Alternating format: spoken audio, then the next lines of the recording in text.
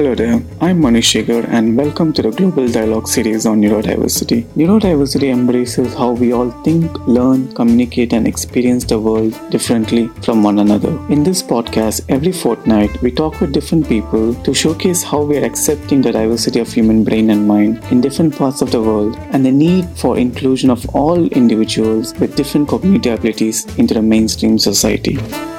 Our guest today is Andrew Eddy. Andrew Eddy is the CEO of Untapped, a social enterprise focused on developing a sustainable neurodiverse employment ecosystem to increase opportunities for autistic individuals. Andrew is on a mission to change the narrative about autism through awareness, education, and engagement. Andrew also leads the Neurodiversity Hub initiative, which collaborates with universities, colleges, employers, and service providers to work together to create environments and opportunities for neurodivergent young adults to succeed.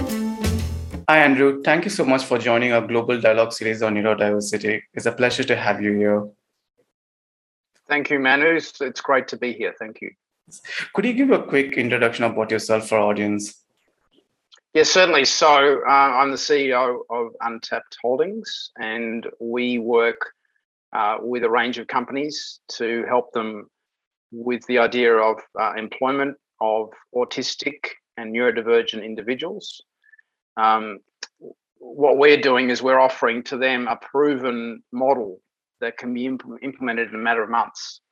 And around that, we can then help them change their whole approach to attraction, selection, screening, recruitment, onboarding, and progression, and make it a much more inclusive process.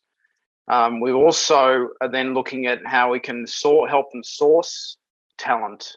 And so we've got the initiative called the Neurodiversity Hub, which started probably 6 years ago as a conversation about creating an autism-friendly university, and kicked off nearly 4 years ago with a specific workshop to design the co-curricular program. And that's now been implemented in many universities in Australia and the USA and in the UK. And we also have other initiatives which we'll talk about during this conversation. But we're very much into creating a global change in the narrative around autistic employment and neurodivergent inclusion.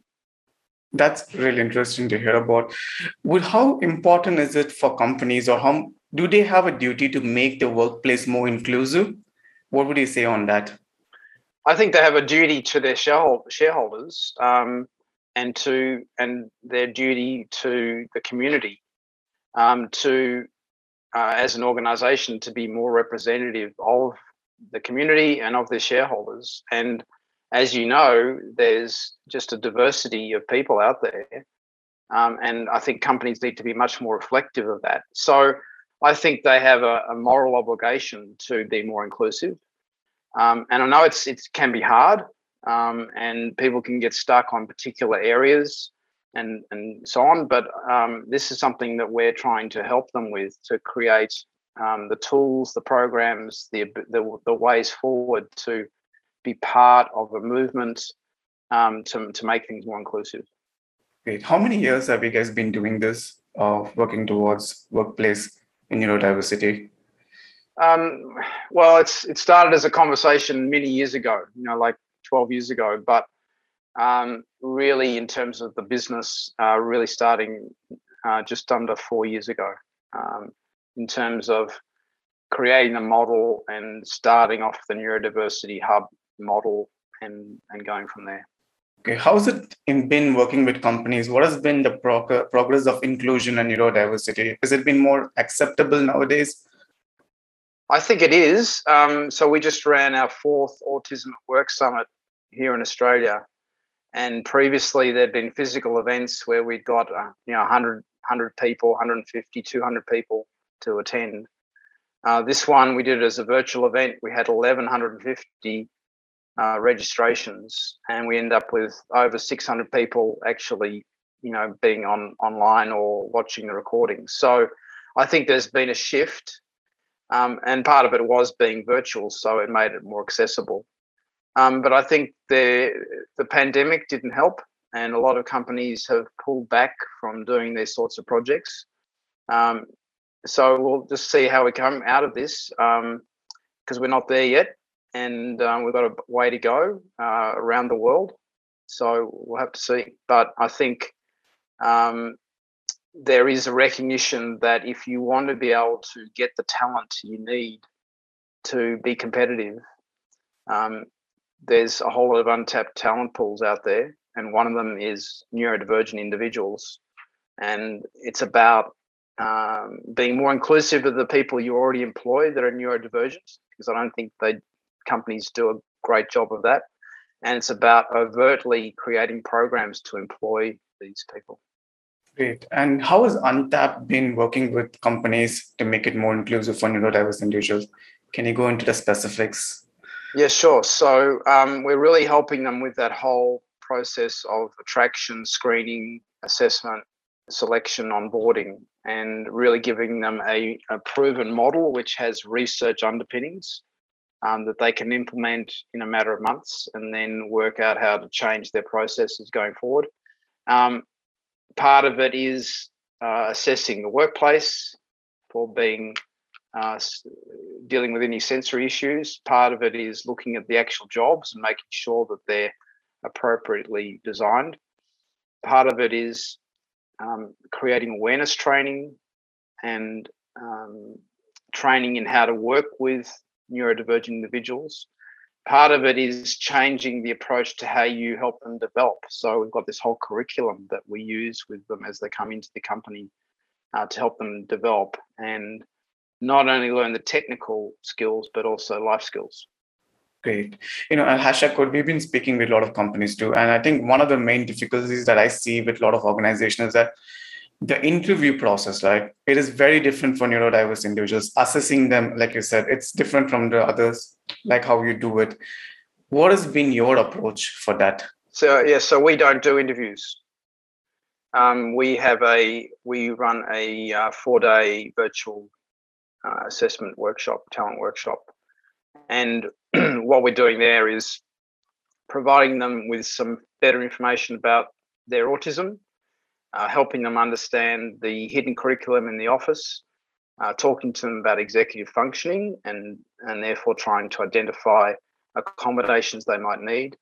We're assessing their technical ability and we're giving them information about the company that we're looking to hire them into. So that's our approach. However, we recognize that many companies still want to interview. So as part of the Neurodiversity Hub, we've created a workbook, a job readiness workbook, which is on the hub. It's a 50-page document. It's an editable PDF.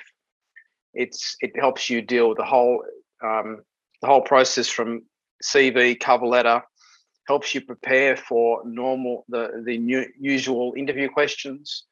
But it's a workbook, so you can download it on your computer, just type straight into the PDF and save it, and that's your workbook for you preparing for the interview process.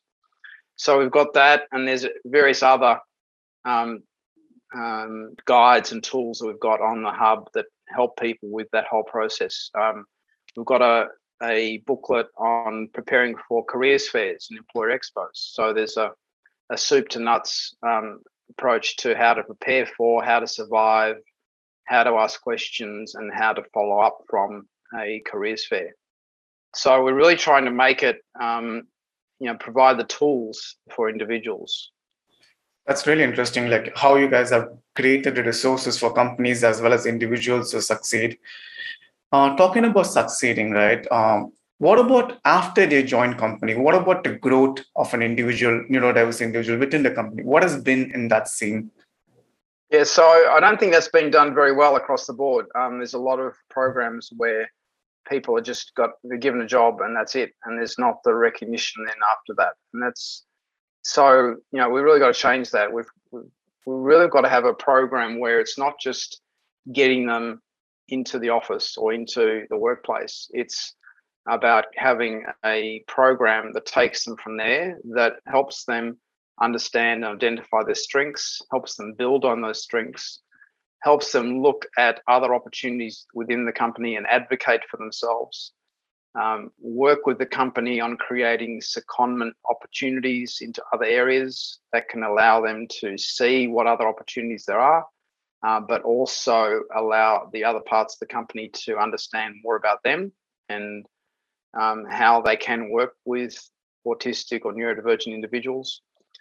So we need to have those sorts of programs to make it work. But it's got to start with a company that's willing to take the plunge. And many companies I talk to say, "Oh, we're not ready for a program yet. Let's maybe we'll do it next year, or maybe maybe you should leave it for the time being." And I say, "Well, that's fine, and I can come back next year. But what are you doing for all the people you currently employ who are autistic or neurodivergent?" And they look at me. And I say, "What you've got to realize is this is not a choice. You already employ people, and they're probably not being dealt with in the best way. So you really need to think about that." And they go, "Okay, well, maybe we should just focus on them." I said, "Well, that's terrific, but they're not going to tell you. They're not going to come out and tell you who they are. Just because you've got a policy that says you're an inclusive organization doesn't mean anything. The best way to do it is actually to start a program. If you start a program, what you're showing is that you're serious about this. You're actually putting your money where your mouth is. It's not just a policy, it's action." And so we've seen it so many times with companies, the ones that actually take the action and implement a program, even if it's a small one, it just has this huge impact on the whole area around it. And you'll have people coming out of the woodwork saying, "I'm autistic, what are you going to do for me?" Or "My son's autistic, I want to help," or "My next door neighbor," or whatever. Because there's, this incidence of, 1.5 to 2% of autism in the population, and probably 20 to 30% of the population is neurodivergent. It's there, and we've got to recognize that, become more aware of it, become more accepting of it, and become more inclusive. That is actually really true. And I think one of the biggest struggles is everybody's focusing on getting a job. But what about the growth of the individual? Because as a career, we need to grow from the career. We need to have, everybody deserves promotion. And as you said, having a program, making it more inclusive, making it more understanding. We have one of our other speakers who actually had an understanding, who started as an intern, now who's leading an initiative in the company itself. It's because of the understanding, people coming forward to support. I think the support system is so important to identify that potential in them and grow. Because as you like you mentioned, right, they're not going to come up and say, "This is what I'm good at." So how do you do that? So what are the things companies can do when you mean program? What are the things that they can possibly do to get that going? Yeah. So first of all, you need a senior sponsor. You need that senior sponsor that's either the CEO or reports to the CEO. So that's a good place to start, because otherwise you're going through too many layers of management to get approval for something. So that's a key thing. You've also got to create awareness, and there can be a number of ways to do that. One way is by creating an employee resource group for companies that have those. So many companies have these things where they have ability for employees to be involved on a particular topic. But that's one way to do that, is to create a specific one around neurodivergence and give it agency to do things. So that's one approach. Another one is to have some awareness training and offer that broadly across the company. And we use Optimize in doing that. So Optimize has a Neurodiversity 101, which is a 30-minute module. And really, I think that should be mandatory training across any company, so that they start getting that awareness change, because you've really got to just change the conversation, change the narrative. And the best way to do that is create awareness. So, they're the sort of first things I talk about. And then if there are summits or conferences in your area around neurodivergence, or if you want to hook into one of the international ones, so anyone could have registered for the Australian Autism Work Summit. It was free. So anyone in the world, we had 200 people overseas registering, and they had the chance to see all that content. On the 7th to 9th of November is the Stanford Neurodiversity Summit. That's a free summit again. It's got nearly 3,000 people already registered. they've still got capacity for more. So I'd recommend that one. So there's a number of these events, and often they are either can be live or you can watch the recording afterwards. So encourage people to start doing that. And that can also be a good source of content for any employee resource group. So if you want to then create a resource group that talks about the topic, shares ideas and discussions, then attending some of these conferences can then provide you with materials and recordings that you can then use as part of those groups. Amazing. So the takeaway would be is build your resource materials and awareness and create groups that can support this, right? And get an executive sponsor. Yes, the one who make the decision. Number one. Yeah, number one. Yeah, great. One of the things that I really like about Untapped is how you work with companies' requirements and how you also make universities more accessible for neurodiverse individuals, and also work with neurodiverse individuals themselves to make sure that they succeed. Can you explain more about this model, how you decided to work with all the three parts, right? Yep. So it was really trying to create a whole ecosystem. Mm-hmm.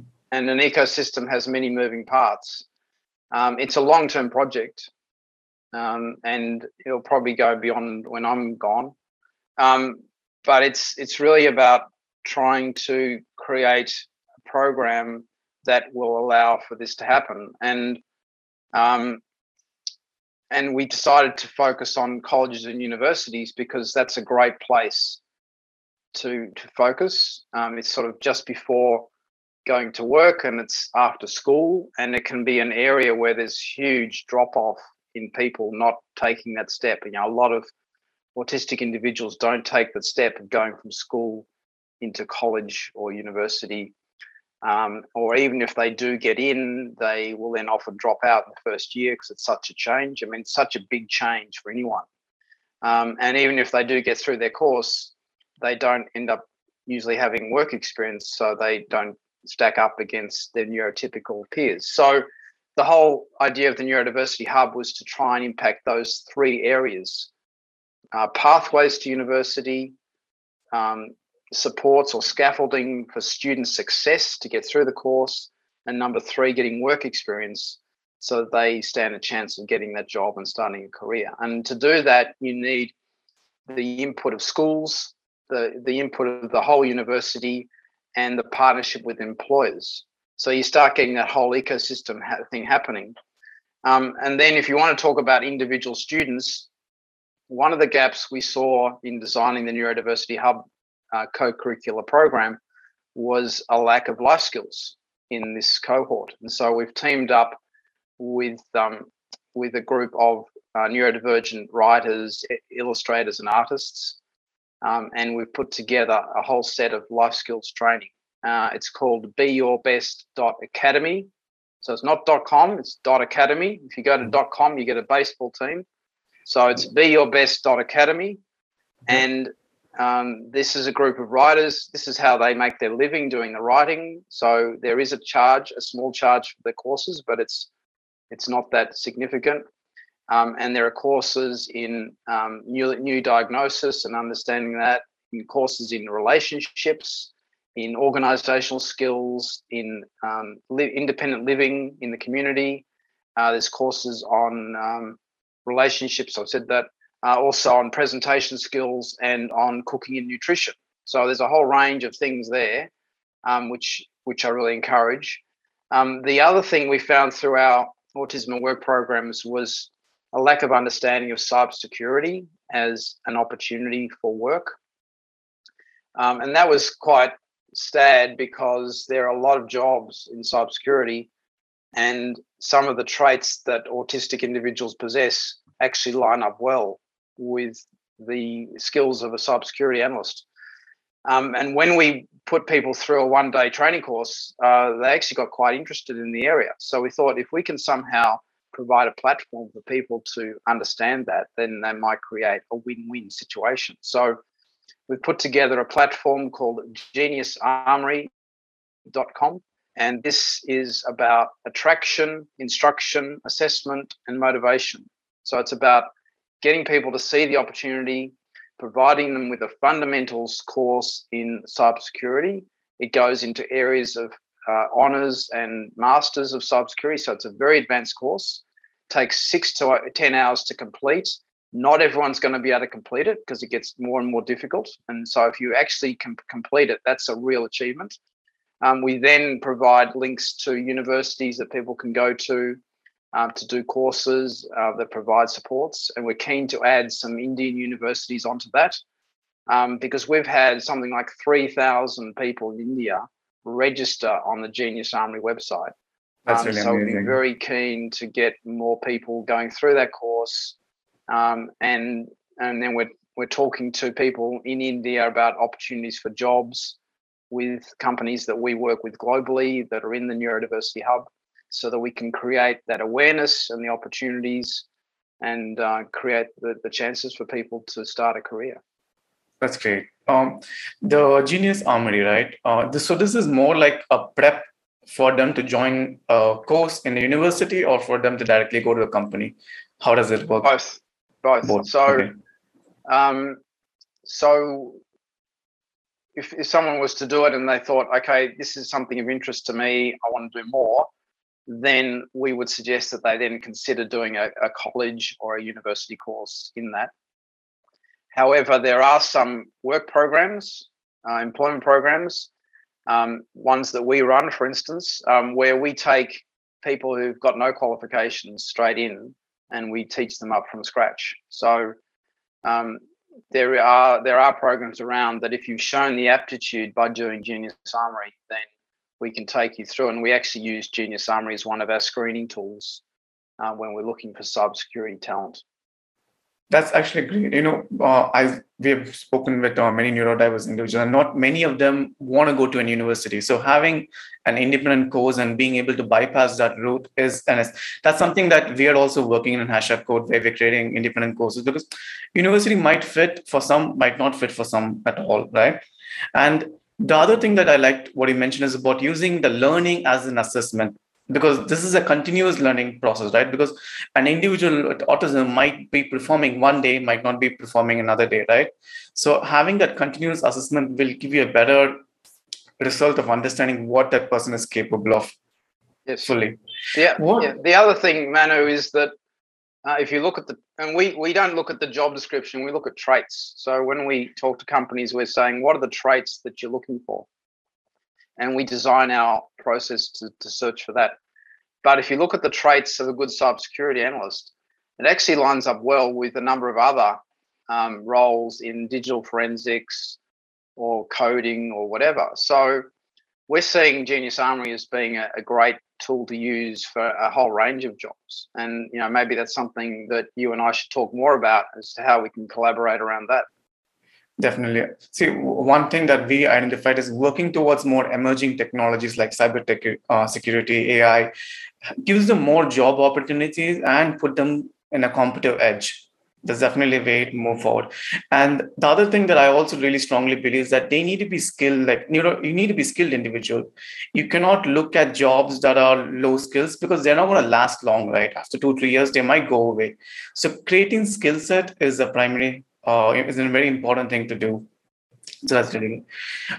Neurodiversity Hub, right? You guys been working across countries, if I'm correct. So universities in US and UK. What has been that? How was the impact of that? So that wasn't the intention. It was meant to be just an Australian thing. And we did this co-design nearly 4 years ago. And then we had the fortune to be introduced to a couple of universities in the US that had been running programs for many years. And we asked them to have a look at what we designed as a co-curricular program. And they had a look at that. They gave us some great suggestions, which was good. And then they said, well, what are you trying to do? So we explained to them what we were trying to do. And they said, well, can we join? And we said, well, why would you want to join? You've been doing this for 10 years, And they said, well, we've got some great programs, but we need to do more in that transition to employment space. And so can we work with you on that piece? So they've joined, and we've now got like 16 or 17 universities in the States that have joined the hub. It's just spread through word of mouth and people wanting to participate. Because often with these programs, they're very short-staffed. And this is in the States where they charge money for the programs. So they're charging $3,000 or $4,000 a year for the programs. But even then, they're very short-staffed. So they're very thankful to be part of the Neurodiversity Hub community of practice, because they then get to leverage all these other resources and other universities in the hub to share things and share experiences. So that's the intent of it. And then we've had in the UK, we've got one university, and also in Dublin, and we're talking to people in Spain as well at the moment. And it'd be great to do some things in India. Definitely. I think the biggest highlight is how you are connecting the employment with the college level itself. And I think that's the key, right? Because that transition doesn't happen so much. I remember one of a neurodiverse individual was telling me how the support systems that she had in college, in university, was not there when she went to workplace, and she had to build the entire thing from grounds up. And that's a very difficult thing for a neurodiverse individual, right? No, that's why it's important that organizations understand, if they're going to go down this track, that they understand that they need to change the way they do things. Okay. What is the biggest challenge do you see for companies integrating neurodiversity in workplace, and how could we resolve them? It's really about creating the awareness. Mm-hmm. And the other thing is not seeing it as an HR initiative, not seeing it as a human resources initiative, because HR already has a whole lot of things to do. And, they've already got gender and LGBTI and physical disabilities and return to work and veterans and this, all these things. So they've got a lot of things on already, discrimination, all these things. So to try and lump another initiative in, all that ends up happening is they'll get another manila folder and they'll stick the stuff in it and stick it in the drawer and see it again. So they will do their best, but it's only so much they can do. And so what's important is to be trying to focus on company capability. So what are the gaps in capability that a company has, and why is that the case, and what is the opportunity for some of those roles to be taken by a group from an untapped talent group, like an autistic talent group, because they can be very loyal employees and very dedicated and bring some great skills. And many of them are underemployed or unemployed. So here's an opportunity to fill a skill gap. And at the moment, people don't know. They don't know about that opportunity. So if we can try and educate the business, then HR will come in and support that. But if you leave it up to HR to initiate and try and sell the whole thing, it's going to be a lot longer. So when we talk to companies, we try and have that direct conversation with the business side or the talent acquisition side. Obviously, keep HR involved, but not just try and drive it through HR. Definitely. I definitely think I think it's the people who want to work with them that has to take the first step. And I think another thing that I would like to bring it back is that, like how we mentioned, it is not the job description, it is the traits that is important, right? To identify the traits and put them in that skill set. Because I think even now many companies are trying to see how to fulfill a job description or a job requirement. That's not going to work. You need to find that what unique trait that they have and grow from that. Yes, and often the job descriptions have things that are not really needed. They might say things like great presentation skills or team player or loudmouth person. It's not necessarily going to suit. It might be something that's been carried forward and used for many years, but we've really got to take a fundamental look at how we describe jobs and really cut them down to what is really needed in this job. We've got to recognize that we have teams now, with team-based working. We don't need to have everyone having all the skills. We can have a team, and between them, they have the necessary skills. But individually, they might only have some of the skills. That's actually a good point. That's the same thing that we're also saying. You don't have to do A to Z. You can just do one certain thing and a team can support. And that's how we all work, right? So a person doesn't have to do everything, just a certain thing, and build a team together. That's really amazing that you brought that out also. Is there anything else that you'd like to tell our audience? Yes, so the other area that people need to watch out for is mental health, because this cohort has something like 9 or 10 times the level of suicide ideation to the general population. And you can imagine through the pandemic that mental health has become a huge, much bigger issue across the board. And so that's magnified itself amongst autistic and neurodivergent individuals.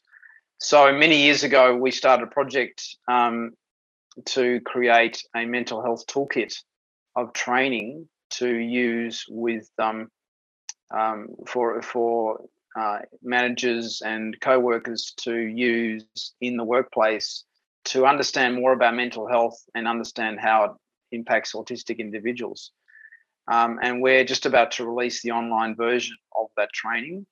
It's been developed by La Trobe University here in Melbourne, but also with input from Stanford and other universities. So it's probably one of a kind in the world, and we're going to have that online and available. We're just finalising the paywall for that training, so I can provide you with the linkage of that. But if you go to the neurodiversityhub.org website and go to the resources page and the mental health page, it's the first item there is this mental health training, and there's a copy of the research report and the summary of the training and the introductory video. But we very much encourage companies to look at that, because with this cohort, if you haven't got a strategy around mental health, you can end up with issues. So you need to be ready. You need to make sure you equip your managers and co-workers with the right training to help them succeed. That's really amazing. How Untapped with Neurodiversity Hub, the resources that you guys are building to create that awareness. And as you said, mental health is very important for everybody. And if with an individual with autism or neurodiverse can be amplified. So it's good that you guys are really bringing it out. And thank you so much for coming on to talk to us and share your experience, and especially the resources that you're building. Many people need to know about this and need to build that awareness. Thank you so much, Andrew, for having. My pleasure. Thank you. Thank you for the opportunity. All the best. Thank you. Have a good day. Thank you so much for listening to our Global Dialogue series on neurodiversity. Our next episode will be on 22nd February with Christina Ryan, CEO and founder of the Disability Leadership Institute Australia, who talks about the impacts of having individuals with different abilities in a leadership role and how that is the key for true inclusion. Till then, take care and have a great week.